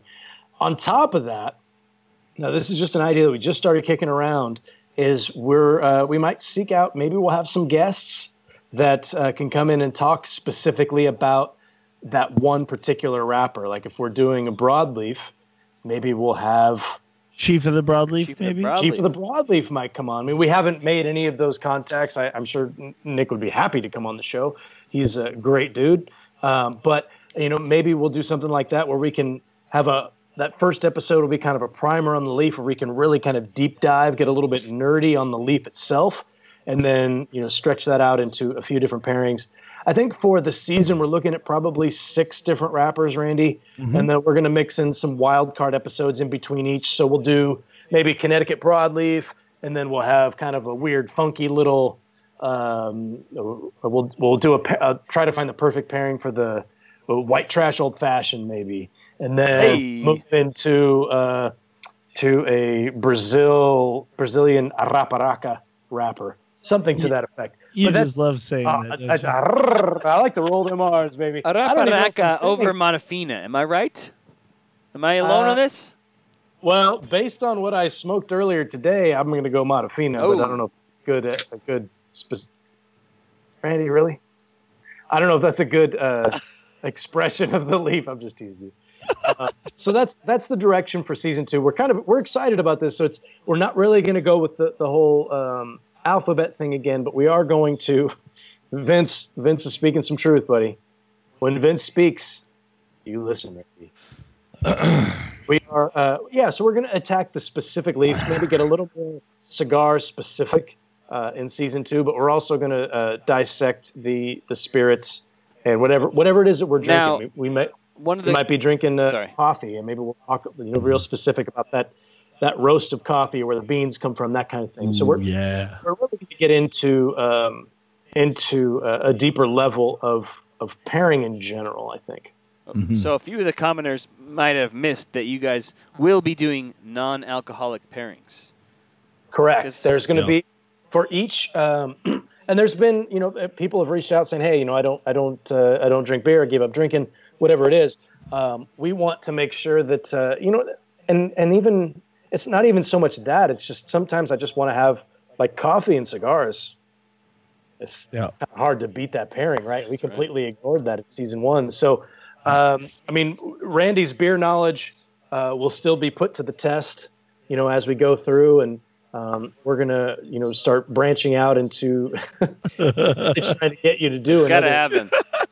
got to be soon. You promised it. I mean, well, since I've already poured my 7th into a glass, the shotgun would literally be the 8th PBR consumed. Yes, yeah, and that might. This is totally. And the people demand it. I love it. Jordan just is hunting those down and putting them on the screen. I agree with Mike. Yeah. Coffee is a fantastic pairing. There's a lot of sodas you can get into. Root beer pairings are very, very good. You get cream soda pairings are very good. I was about to say cream soda is definitely one that I've gotten recommendations on. I've never done one myself, but that's a concept, right? And the name of the show is Flavor Odyssey. Odyssey is the journey of us going through. Jordan decided to put the word expertise or there on our name plaques. Rob and I would both tell you, we're not experts. We're passionate, seekers. Yeah, exactly. Students of the game. Exactly. I hope to learn, and I learn from Rob every week. I learn every once in a while from Jordan, not nearly as much, but every once in a while he'll have a nugget like juice that I'll incorporate. But you don't learn anything from Eric. I mean, it's. No. Eric's just there to be pretty. Exactly. Come on, give us the zoom in. You got the can we get it? Look at this. The depth of that camera, man, it's frightening. Actually. Yeah, you look fantastic, Eric. Fantastic. Yeah. But no, I'm super excited about it. Obviously, we came up with the concept for A to Z, to put a challenge to us. But now, I'd love to figure out, what we end up deciding we think goes best with a specific wrapper. You guys know I make my own coffee creamer from scratch at home, and do not sleep on his creamer. If you can get Randy, if you're ever at Randy's house, ask for an iced coffee with that creamer and a what is that? The Intemperance. Connecticut. Just get out of town. That is amazing. A fantastic pairing. And so, and you know what? Especially, thanks to Protocol sponsoring the 24-hour Protocol Cigar Dojo Lounge. I've got a chance to hang out and interact with a lot more of our audience, and I've had actually a lot of gluten-free people reach out and say, would you guys ever consider doing something that is in my wheelhouse, such as a cider or a seltzer? And we'd love to be able to provide that kind of content and help try and find pairings that people can kind of have. I always reference an aha moment. For me, I've done classes on sensory for years and years, and that first one that is very well known throughout the food industry in general, whether you're talking about the lab scientists at Doritos, all the way to beer professional, they call it the jelly bean tasting, where you hold your nose and you pop a jelly bean in your mouth, and without having the access to your retroactive, your retrohale, your olfactory aroma sensories, all you're going to taste on your tongue is going to be sweet. It's going to be sour. And it's not until you release your nose that you realize that red jelly bean was watermelon or cherry. And it's been one of the great thrills of my life to do these classes and have just watch people's faces light up and just be like, oh, okay, so watermelon's an aroma. It's not a taste at all. And so, in beer, at least, we actually call flavor 80% aroma, 15% taste, and 5% texture is what I believe makes up what flavor is to people. And so if we can help guide somebody that's celiac or gluten sensitive to a pairing that can really enhance their experience while smoking a cigar and finding something to pair with that, what greater, Juan Cancel says it best all the time. Every time he sees Eric, he's doing God's work, that he's bringing people together, and that he's giving phenomenal, yeah. Which actually is a pretty good segue, I'd say, into the next segment. All right, so it was a great episode. I think we have to acknowledge, Randy, that was a heck of a speech for being what are you, 12 beers deep? Yeah, Goodness, that's a heck of a speech. 9. Oh, 10. Oh, I forgot. I had one of our Spark Ales before the 3 Pale Ales. I'm 9 beers. If you don't shotgun that last beer, people will riot. There's at this point, I'm gonna be honest with everybody. There's very, very low probability of seeing me shotgun here today. What? I'm gonna have to sip this 10th beer. No, that you should. Let's not push that. Now, wait, you guys let's not haven't push given thumbs up, thumbs down on this episode. I need to show off these graphics. Oh, so Yeah. For those listening on podcast, Randy is giving 2 very enthusiastic thumbs up because he smoked a fantastic cigar and had a nice little palate cleanser. I'm going thumbs down. I had a very big beer and 5 cigars. four different cigars. Had I gone with the factory smoke to begin with, I probably would have gone thumbs up. I mean, this latter portion of my pairing it's been pretty solid. I mean, the cigar is what it is. It's $2, and that's you kind of have your expectations. I'm not expecting that this is going to be 96 rated cigar. But if it's something I'm halfway through and I'm still kind of enjoying it and tasting the flavors, then that's good enough for me. I gotta say that the audience Pretty angry. They're incorrigible. They're putting everybody at risk. Okay, so before we wrap up, I would like to just say something real quick, and I'm sorry, Eric. I promise I'll make it quick. The whole Hall of Fame campaign. I appreciate the hell out of everybody that supported me and tried to, come on, Robby, wake up a little bit. I'm your partner here. I appreciate so much all the support that I've got. I even appreciate the detractors who have tried to put me in my place, because in my heart of hearts, I actually agree with the detractors.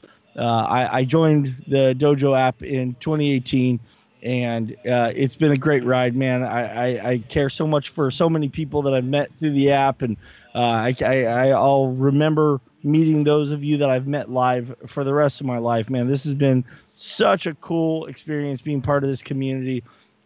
And I just want to say, like, to be honest, those that weren't there, we were literally on a show, and I said to Eric, this probably isn't my year, but the way I'm trending, next year I might really be in contention for Hall of Fame. And he said to me, well, Randy, now you're an employee and you're disqualified permanently. And I took a great deal of that hurt me. I'll be honest, and you guys should all know how much I love Robby Raz. He's one of the best friends I have in the world. And I mean crying from the bottom of my heart. But Robby Raz is a mercenary. He is he's a cigar. Gun for hire, baby. Robby Raz, I mean, seriously, man, I have so much respect for you, brother.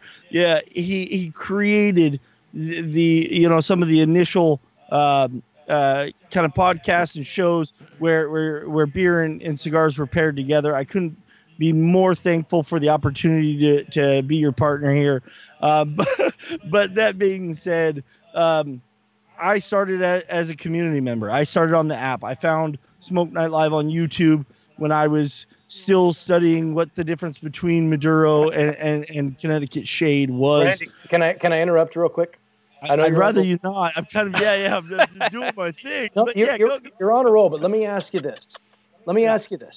So Eric says that now that you are an employee, you are what was the term you used? Like, you're not eligible for life. Like, you're out. You're disqualified. There's no way you can get in. Now, had you known that before you came on the trip to IPCPR with us, would you have still gone? Absolutely. Then we're done.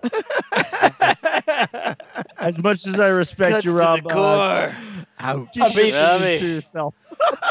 Had you known at the time, and I'm not trying to be a jerk. I'm just asking an honest question. That's fair. Because you kind of have to. It's a checks and balances. You're weighing your options, the ROI on each side. I know how you think. You are a sales guy through and through, And so you're looking like, what am I going to gain from doing this, or what am I going to gain from doing that? And you're going to weigh it out, and you're going to do it like this. You're a very bright guy. You're super, super sharp. But I'm pretty impulsive. You are, but it's not. You're not impulsive without thought. Impulsive of like, hey, I'm going to go run across the freeway and see if I can not get hit by traffic. Maybe you would do that, but I don't know. You'd have some sort of algorithm figured out before then, where you'd know where the traffic's going to be, or something to that effect. You would have done. You would have played like 7,000 hours of Frogger before you did it to make sure that you got it right. So I think it just boils down to: would you rather be doing this, or would you rather be in the Hall of Fame? Boy, that's kind of brutal, dude. That's like kind of meaner to me than Jordan's been. It's not. No, Jordan's my biggest detractor. Just so we're clear, the Wrecking Crew guys are very get off my lawn and are trying to shut my whole campaign down. But nobody has been a bigger detractor than Jordan Tormson, who is our our skinny jeans. His opinion counts half. He's the what's your title? You're the executive editor of Cigar Dojo. Managing editor. Managing editor. Pardon me. You should look for a promotion. The word executive in your title is always kind of a. Anyhow, I want to say that I appreciate everybody's support. Like you wouldn't believe that Juan Cancel unprompted produced an endorsement video. D. Pittman, these are the people that I saw posting and got me excited.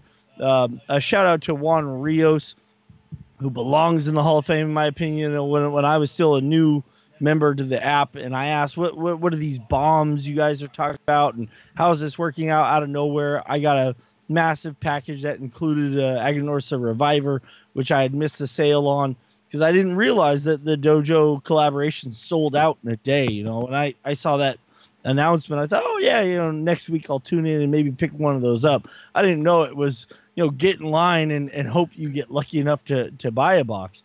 And so, that's when I kind of had to check myself this week, as some of the folks actually mentioned that there's several community members and contributors that came before me that still aren't in the hall and have first crack at this. They deserve it.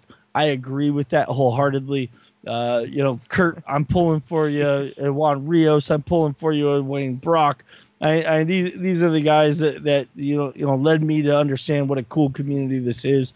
So I just want to go out there, because I hate the idea that people think that I'm trying to skip my tenure and jump in line in front of people that are more deserving, and that couldn't be further from the truth. Randy, the interesting thing is, Eric's like, Jordan, cut him off. There is they have a signal. It's when you're in the same studio, you can have signals like where you guys on the screen you can't see it. Like I'll kick Randy when he's talking too much. I just give him a little. You can't tell I'm doing it. And when Eric and Jordan aren't on the screen, Eric must have been throwing darts at Jordan. He's like, just come on, get this guy off. Well, the interesting thing, Randy, is that this comment came up on the screen, but there is someone who is both a contributor and a Hall of Fame member. He did it the right way.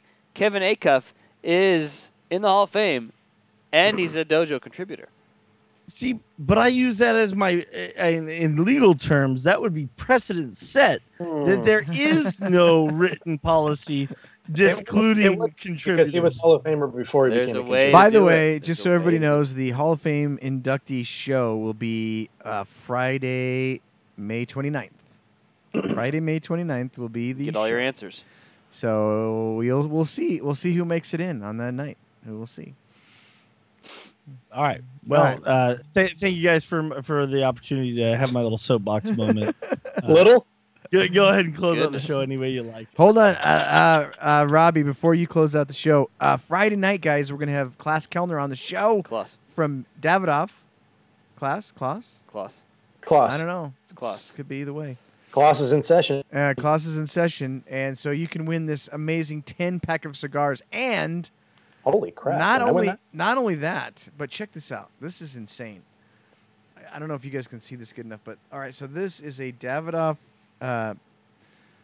Davidoff. Look at this. Hold on. Wait till I You pull have this out. It's You something. have these for the staff, right? Look at this. This thing is insane. That's the sickest It's a flask flask. I've ever seen. It's a flask, Holy.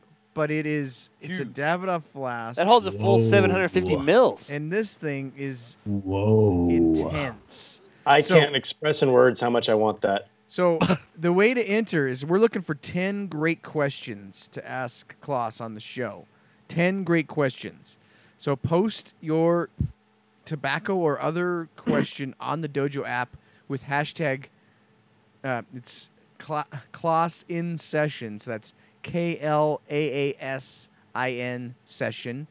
And we're going to pose 10 of those questions to Klaus on the show, but one of them will win this great prize pack. And by the way, the cigars, one of those cigars is the Dojo Davidoff cigar. It's in this right there. So guys, you got to get on that. Be creative. Really think it through. Come on, we gotta push the boundaries. These have to be intense questions because Klaus knows everything there is to know about tobacco. So we don't want any lightweight questions. We want deep, in-depth questions. So you could be a winner just 2 days from today, right, Jordan? So, That's right. Anyways, so that's Friday night. If I quit today, can I be entered to win that? Yes. It might be worth it. I'm serious. Like there aren't words to express how much I want. Somebody else can have the cigars. I'd love the cigars, but I want that flask. It weighs like 30 pounds. It's I literally want it in insane. a desperate way. I need to talk to Klaus about this. I've never met him, but I need to introduce myself and say, dude, what's going on with these flasks? Because that thing's it's the bomb. That's one of the sexiest things I've ever seen on this show. Right. Yes. Okay. To give reference. Anyway, that's amazing. So I will be handing in my resignation, and then we will tune in on Friday for that show on Smoke Night Live. That's going to be awesome. And Klaus really does know his stuff, man. I've seen a lot of shows with him. I've never actually met the guy. I may have met him, but I've never really talked to him, like had like a real meaningful conversation. He knows his stuff. He's one of that next gen of this. We've talked about that a little bit offline, a little bit. The next generation of this industry that really has me excited about what's going to happen moving forward. But with that being said, I'm going to be honest with everybody. I don't know what we're doing next week. We have another episode before we start season 2, and on Monday I'm going to do a live on Facebook Live and let you guys know what exactly that is, because right now I don't know. And it's probably written down somewhere. And I know Randy doesn't know, so I'm not even going to bother asking him at this point. We will just move forward. Next Wednesday, we'll have another fun episode. It might not be 2 hours of Randy chugging beer, but it will be equally as fun. Thanks to everybody for tuning in, and we'll see you all next Wednesday as the Odyssey continues.